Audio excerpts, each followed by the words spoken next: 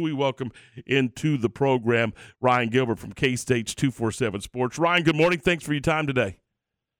Good morning. I appreciate you guys having me on. Let's talk some K-State basketball. Of course, every news agency around is reporting that it is incredibly close that Jerome Tang is about to become the next head coach at Kansas State. But let's go back and talk a little bit about Bruce Weber and his run. It started out so well, but the last 3 years they just didn't get it done for whatever reason. Yeah, it started out awesome. If you look at Bruce Weber's first season, winning a Big 12 title, and then keeping it going the following season after that with a trip to the NCAA tournament, but then 2 seasons without a trip to the Big Dance, and I think he deserves some of that heat. But then, Dean Wade, Barry Brown, and Kamau Stokes came into town, and K-State eventually went to the Elite Eight and won the Big 12 title with those 3 players. So Weber deserves a lot of credit for that. And then, when they left, it was kind of the beginning of another rebuild, and it seemingly was a rebuild for the past 3 seasons in Manhattan for Weber. You really have 2 different sides of the fan base here after Weber, stepped down. You've got one side that says, hey, 5 seasons without the Big Dance, let's get rid of him. You've got another half of the fan base that, wants to focus on, like I said, those 2 Big 12 titles and that trip to the Elite Eight. So, people had mixed emotions here with Weber leaving. I think a good chunk of the fan base knew it was time for Weber to move on. I think his better days are behind him, and I think that it's pretty encouraging as a K-State fan if you look at Jerome Tang, how his better days are likely ahead of him moving forward. Just to kind of follow up on that, in your opinion, you've been around there, is it build the program and then have to rebuild the program, or in your opinion, once you get things going, can you sustain it for a long term?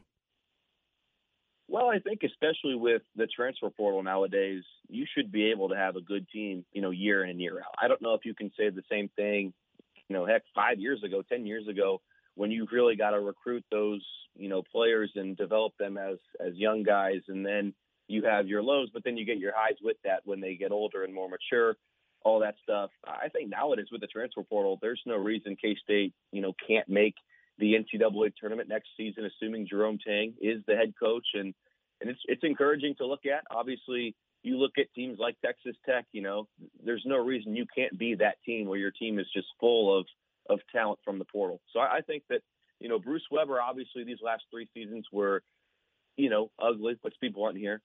I'd say that, K-State's basketball program is on life support right now, but it's not dead. There's a lot of tradition and history there. And I think that, Jerome Tang could come in easily and get it back and running here within year 1. You mentioned the transfer portal, and that may be a place that could bolster this basketball team. But who on the roster right now is also viable and an important piece that he must keep?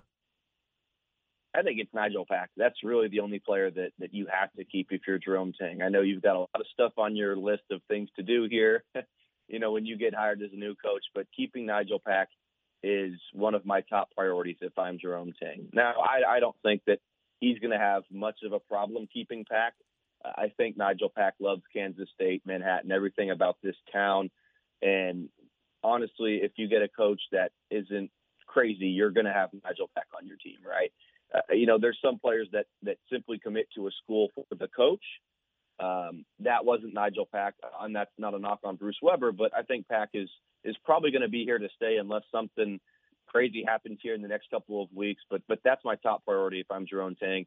I mean, Marquise Noel is another guy you could, throw that name out there, but he's turnover prone. He makes some tough decisions when he's playing. So if you lose him, I think he's replaceable. And then everybody else, Ish Massoud and Davion Bradford, Hilton Miguel, I think they could be a solid, addition for Tang's squad. But if they do decide to get up and transfer, I don't think you sweat too much about that. So Nigel Pack is really the one guy that you've got to lock in on and focus on if you're Jerome Tang. Ryan, I know part of you can have the greatest coach in the world, but at times it's about your facilities and everything that goes into it when it comes to recruiting, not only in the recruiting trail itself, but transfer portal. And Jerome Tang's leaving a situation in Baylor where they have a brand new facility on the rise. What is he walking into in K-State as far as their facilities go, and are there any upgrades, in your opinion, that you could see being made in the near future?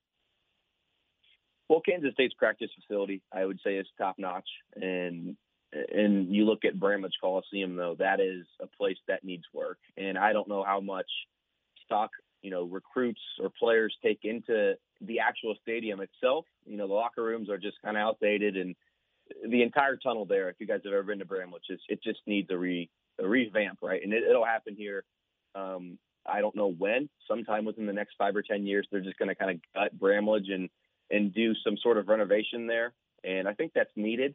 But the practice facility is fine. I think that, there's really no complaints from anybody that's going to look at that. But with Manhattan, Kansas, I get it. It might be a tough place to recruit to. But you look and you travel, down I-70, you go to Lawrence, Kansas, that's, less than 100 miles away here. And you look at the recruits they're getting year in and year out. Now, I get it. They've got Bill Self. They've got a much richer tradition there at KU. But I don't see how K-State, can't be that team. And obviously, would you like some nicer facilities? Sure. But I think they're sustainable, they're quality. So a recruit looking at the facilities probably isn't going to be their biggest turnoff. It's going to be something else. I don't know what it may be, but just looking at what K-State has to offer to the player, I would say is good enough.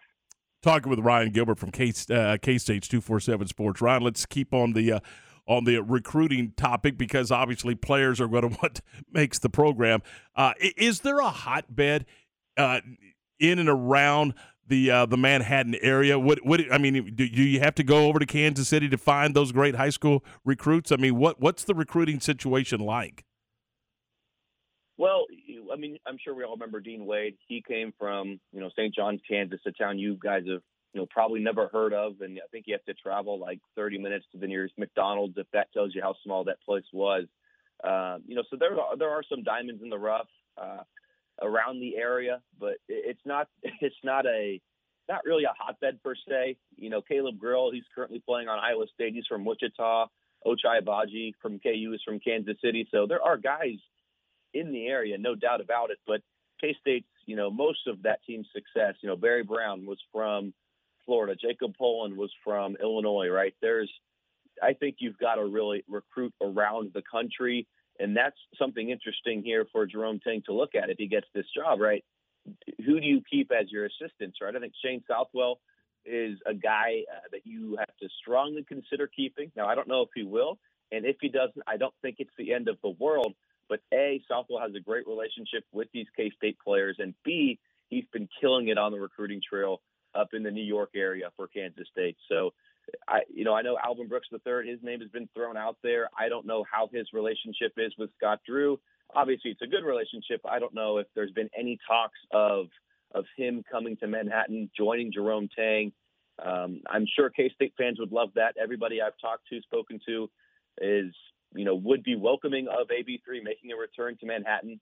As you know, he was a coach, an assistant coach under Weber here. So, I think that the recruiting is obviously a challenge, but you've got to look elsewhere outside of this area if you're Jerome Tang. Obviously, going back to Texas, right? That's been a place where Kansas State has gotten a lot of players. Marcus Foster was obviously a brilliant, talented player. Things didn't work out for him in Kansas State, but he was a Texas guy. Wesley Iwundu, also from Texas, the Houston area.